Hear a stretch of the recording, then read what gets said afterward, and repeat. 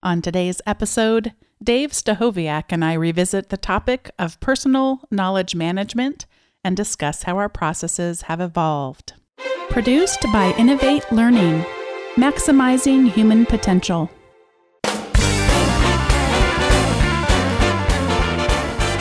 Welcome to this episode of Teaching in Higher Ed. This is the space where we explore the art and science of being more effective at facilitating learning.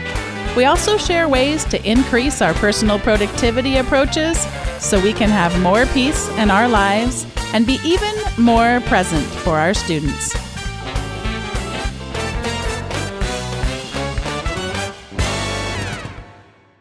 Welcome to episode 67. I'm excited to be welcoming back Dave Stachowiak.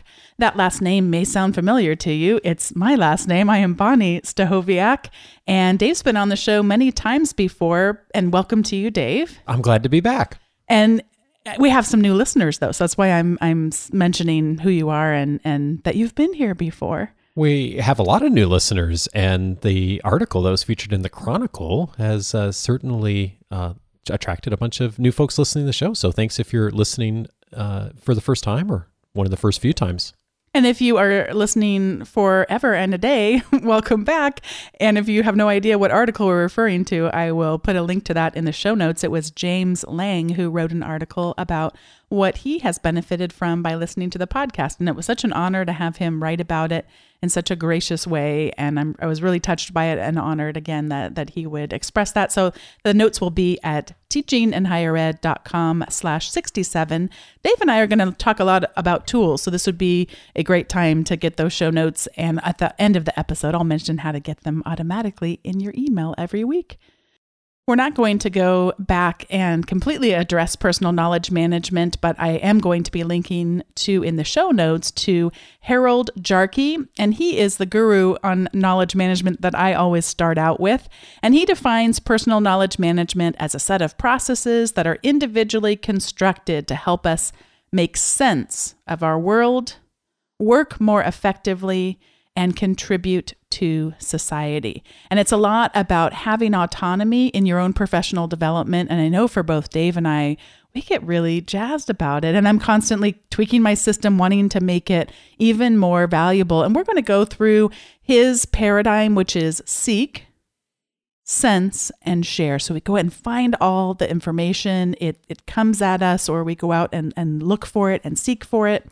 And then we want to make sense of it, not just now, but we want to have it make sense in the future. And we want to be able to share and add and contribute to that great body of knowledge. So we're going to be talking about that same paradigm that we did back in an episode more than a year ago. Actually, a couple of episodes we went through in that. And we also had a couple of librarians join us too on a third episode. So we've covered this before.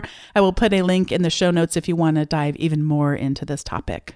And this is something that is, I think, a real challenge for a lot of us, because we've got the good problem of having a lot of great information out there that comes to us on a regular basis through colleagues, through students, through our professional associations. And the challenge, though, is that how do you make sense of all of that and capture it in an effective way? And so hopefully we can walk through what we do in order to do that, Bonni, and how we get that, then share that information with the world too. When it comes to Seek, both you and I on the episodes that we did previously, we both make use of Twitter quite a bit and talked about that as a value. One of the things that I have tweaked in the last actually couple of months is, since we had the guest on Peter Newberry from UCSD, and he really challenged me and challenged all of us to diversify who we follow on Twitter. And one of the things that I've been doing is following more people who are engaged in the Black Lives Matter movement. And that really did change my feed and has introduced some good perspectives to me and some important things to have in front of me as I perform my own knowledge management. And I like that tweaking, and I want to continue to do that even more and diversify that even more. It's hard to do without making it too broad, though. I limit mine, silly as this is, I limit mine to 208 people, which happens to be my favorite number. And I'll tell that story some other time, not on this episode. So funny. I did not know it was 208. Well, right now it's 207, but I got that one that I'm just waiting for. Someone could write in and say, I would like that last spot of yours. It's tough because there's so many great people out there on Twitter that are sharing such great information. Yeah, and I think that's the key for me as I try to really limit it down. So the way I think about what's incoming is, of course, there are things I get like an email from someone or a message and say, oh, here's an article that you may be interested in. Often I will get those into my system, so I do review them. But just as far as like general things that are coming my way, if it's something I for sure don't want to miss, I'll subscribe to it with RSS, and I'll use an RSS reader to make sure that I capture those really important sources of information. And for things that are maybe less important or it's not critical that I see everything, those are people or organizations that I'll follow on Twitter. And I tend to follow more people on Twitter. And I try to, if something's not interesting me on Twitter anymore, I'll unfollow, and then I'll follow someone else. And so that gives me a pretty broad sense of what's out there in the world. And I do find a lot comes through those two sources.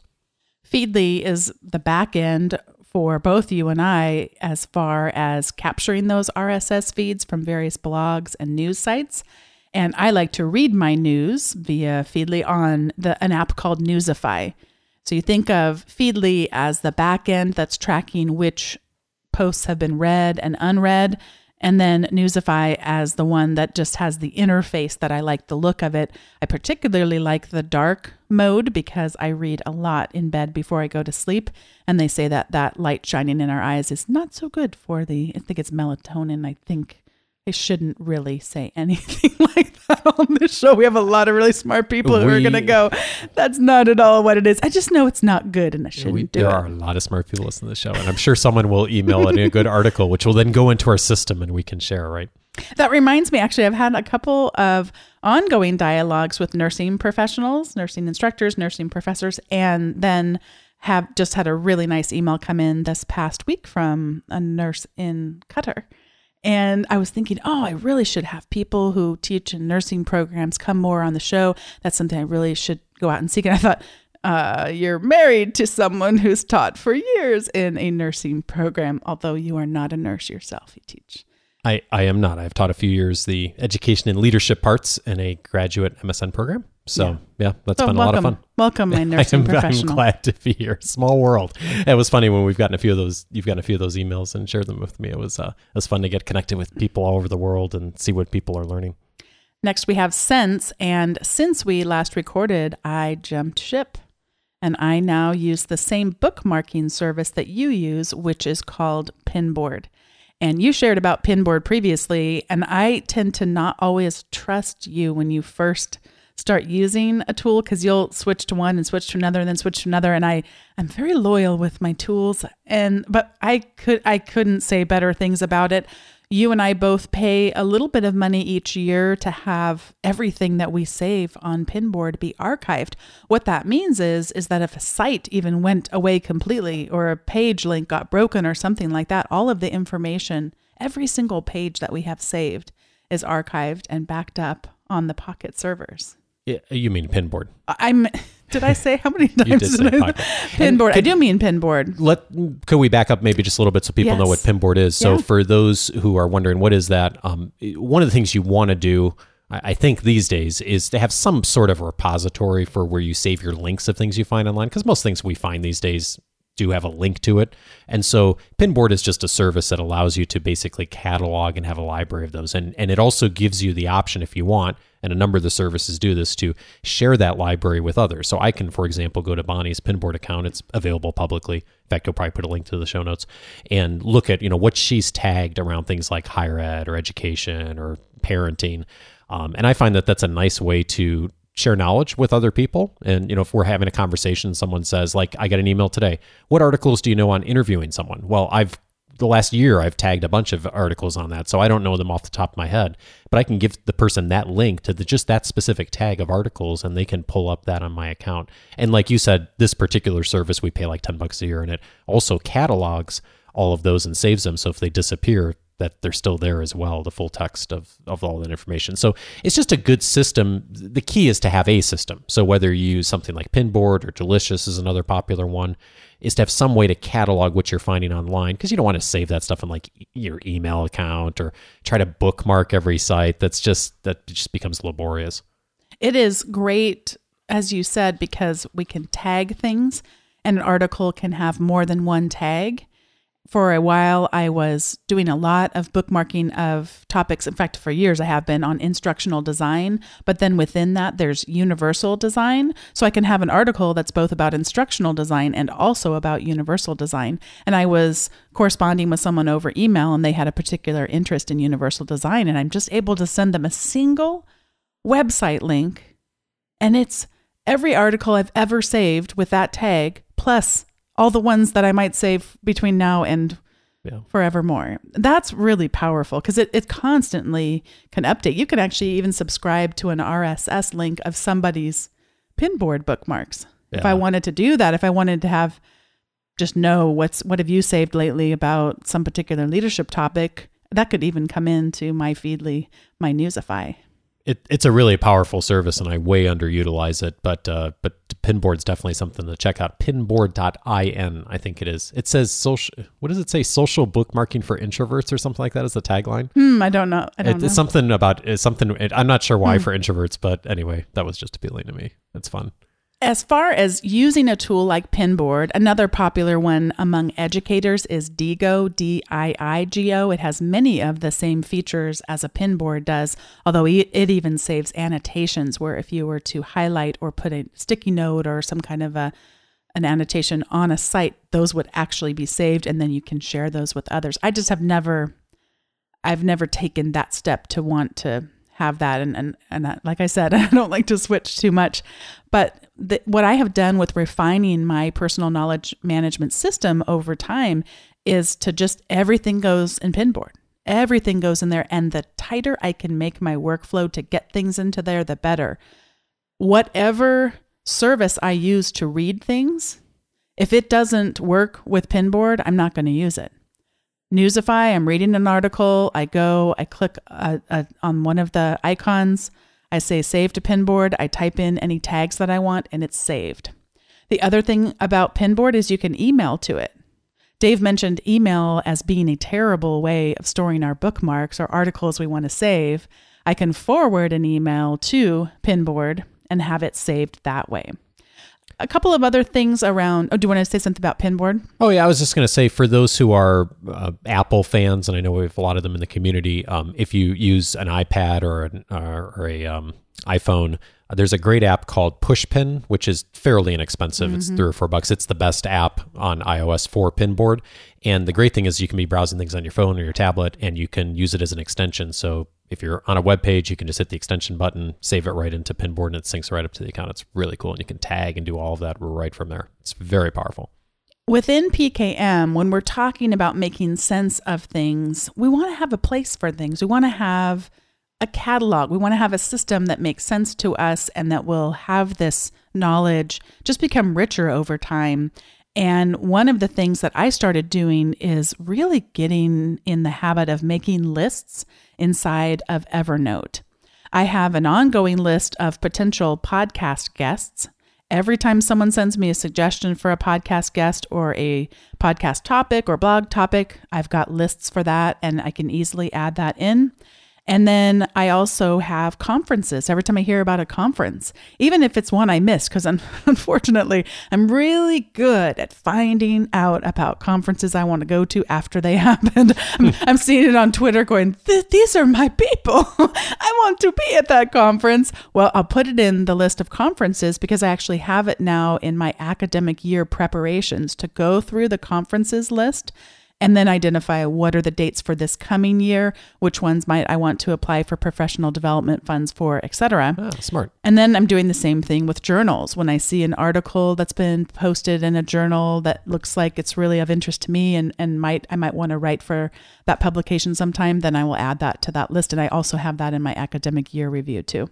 I use Evernote in a similar way. I like to think of Evernote as kind of like my virtual bulletin board. Like if I was in an office and I didn't have a computer, like what would be things I would put on a bulletin board? And so Evernote is those kinds of things, like lists of future guests, of conferences, of ideas, of even things like I see something that I want to buy for our son, but it's not like he has too many toys right now. So I'm like, okay, maybe that's a good, like, on the Christmas list. And I've got a list of like future gifts for kids, of just ideas when inevitably 3 months from now I can't think of anything. So it's just stuff, just kind of like my brain dump place goes into Evernote of things that don't work other places or there aren't good systems for, like Pinboard. I'm cracking up because one of the things I knew people said was hard about parenting is that they always want toys, and you know how difficult that is when you're in the store.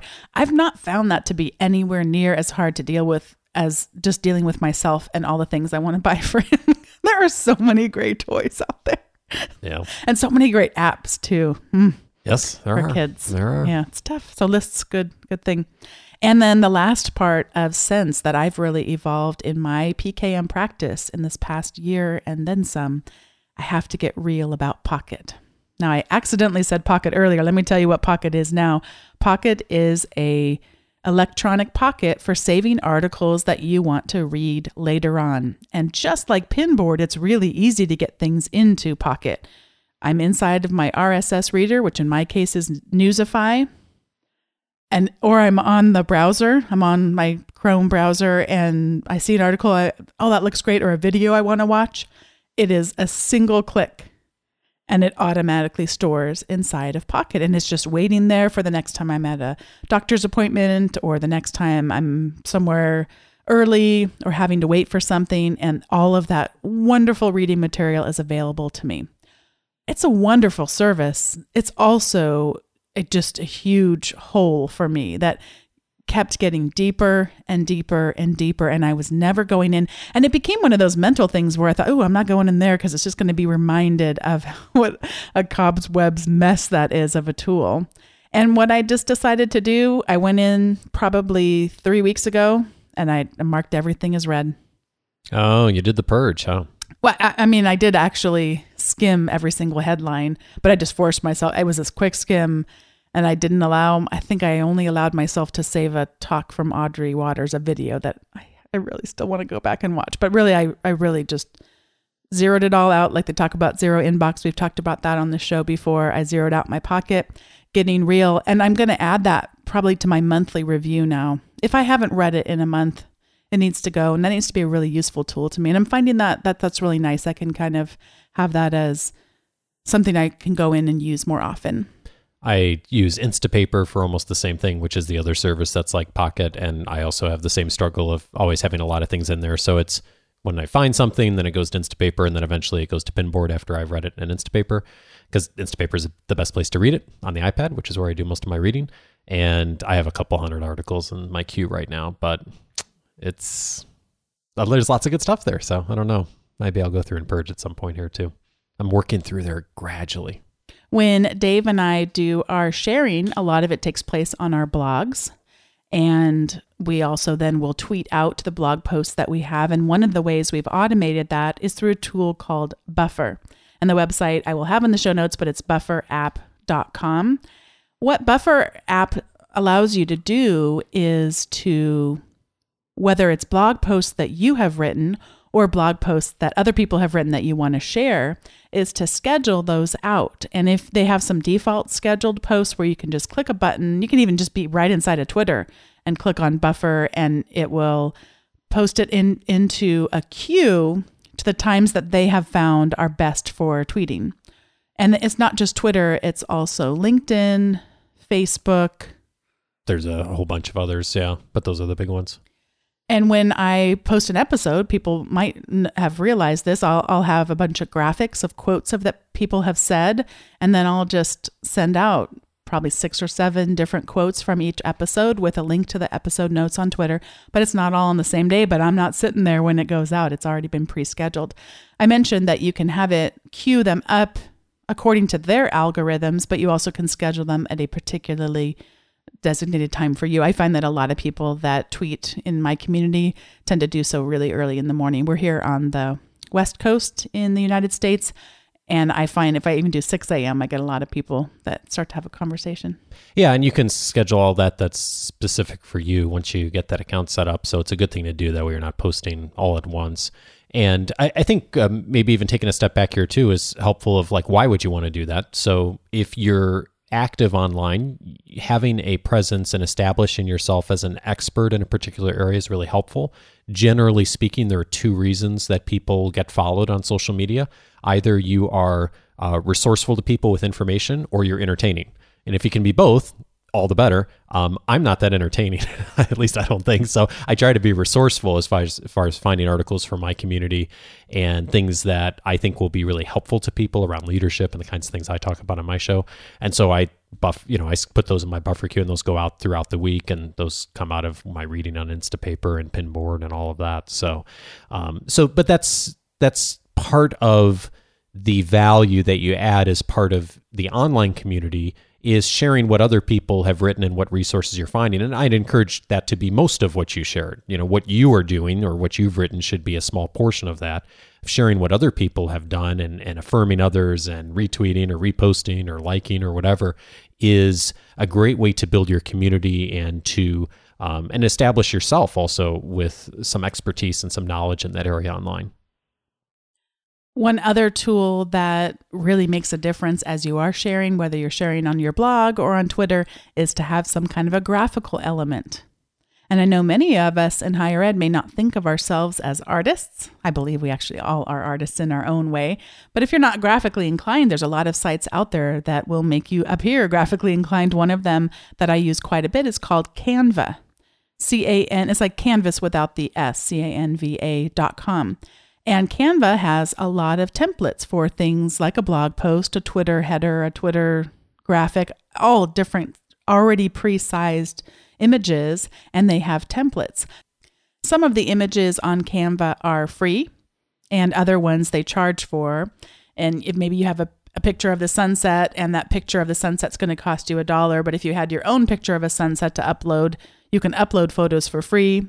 You can add text for free, and it's a really nice graphic creator. I use it pretty much for all of my graphics now, but I don't like to pay the $1 per image. I have done it a few times, as you well know, because you see the charges coming through from them.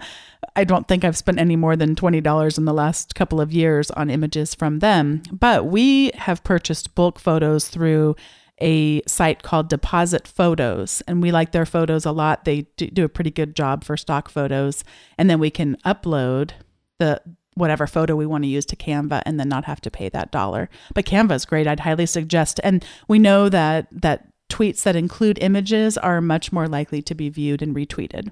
And we do that, of course, to honor copyright law and all that. I have a great video, by the way, Bonnie, I'll send to you, of copyright law. It's a great one to share with students, by the way. I've shown it many times in classes on just how does copyright work, and what do you need to know about the basics of that to make sure you're in compliance with the law. So I'll definitely share that with you so folks can access that as well too. And for people listening that didn't hear the news already, happy birthday now. Is in the public domain. Is in the public domain. Which I didn't know it wasn't prior to. I'm so surprised you didn't get that news. Because I didn't get that news. Yeah, and I think that to part of our larger purpose of this conversation here today too for the show is, if you do this well, you also, depending on how savvy your students are with online and social media, you can really be a resource to your students too, and posting things during classes. And if you have an integration with Facebook or Twitter, LinkedIn or something like that as part of the work you're doing in classes, this can be part of your strategy too, as just far as how you organize and schedule and structure things. And so it's another lens to think about this through, not only your own establishing yourself and your own brand and credibility in the higher education space, but also thinking about how you could do that for your students and really be valuable to them too. Dave, is there anything else you'd like to add about how you've evolved your personal knowledge management system in the last year and then some?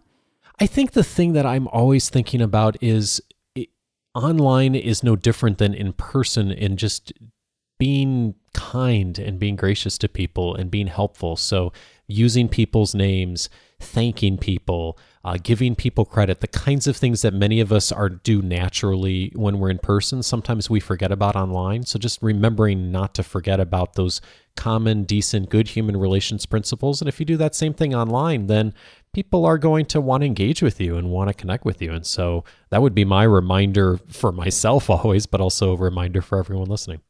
This is the time in the show when we each give a recommendation. I realized I was given a bunch of exams yesterday, and one of the things that I like to do is really positively received by students, and I think makes a big difference for them. When I give an exam, it is typically a 50-minute exam just based on the classes that I teach and the structure of them. And when they're halfway through, when the 25-minute mark comes, I ask all the students to set their pens or their pencils down and to stand up with me and to put their arms above their head, and we take a stretch break. And I actually tell them, we're going to take 3 really deep breaths, because some of you, we're getting tense as we sit there. Our bodies are tensing up. And then I have them actually twist their trunk a little bit so that they can loosen up their back and that kind of thing. And it's something I haven't talked about on the show before. It seems so simple, but students really rave because they forget. They're sitting there, and a lot of them suffer from test anxiety or just anxiety in general. A number of students recently sharing about panic attacks and having to be hospitalized. And it's a little thing, but we can help them just become more aware of their bodies and how they're sitting. And I think that's a good thing. And then for some of them that struggle with keeping time well on exams, that kind of thing, they know that at this point they should be kind of shifting over into the second half of their exam.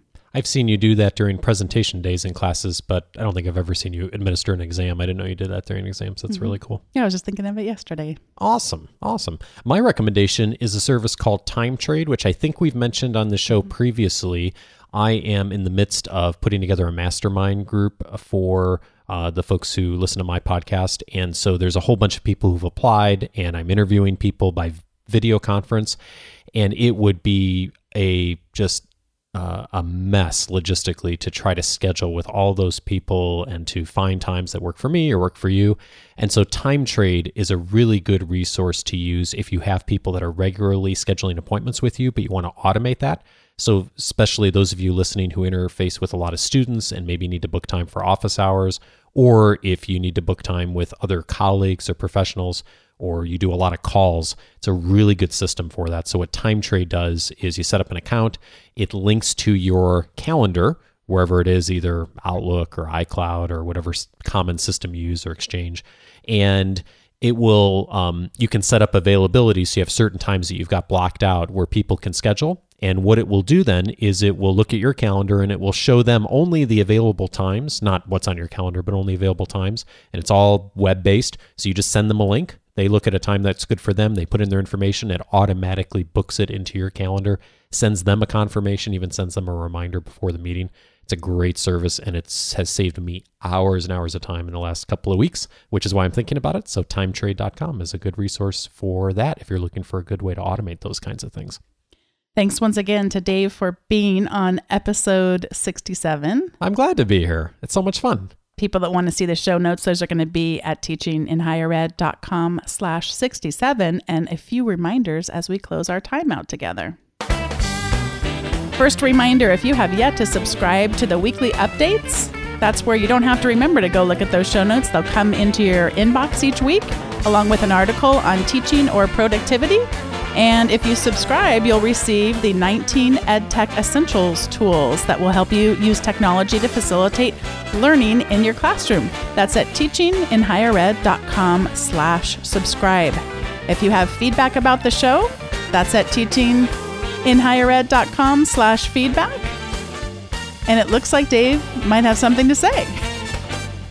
He doesn't. I don't. I wish I could say something profound here, though. I wish you could, too.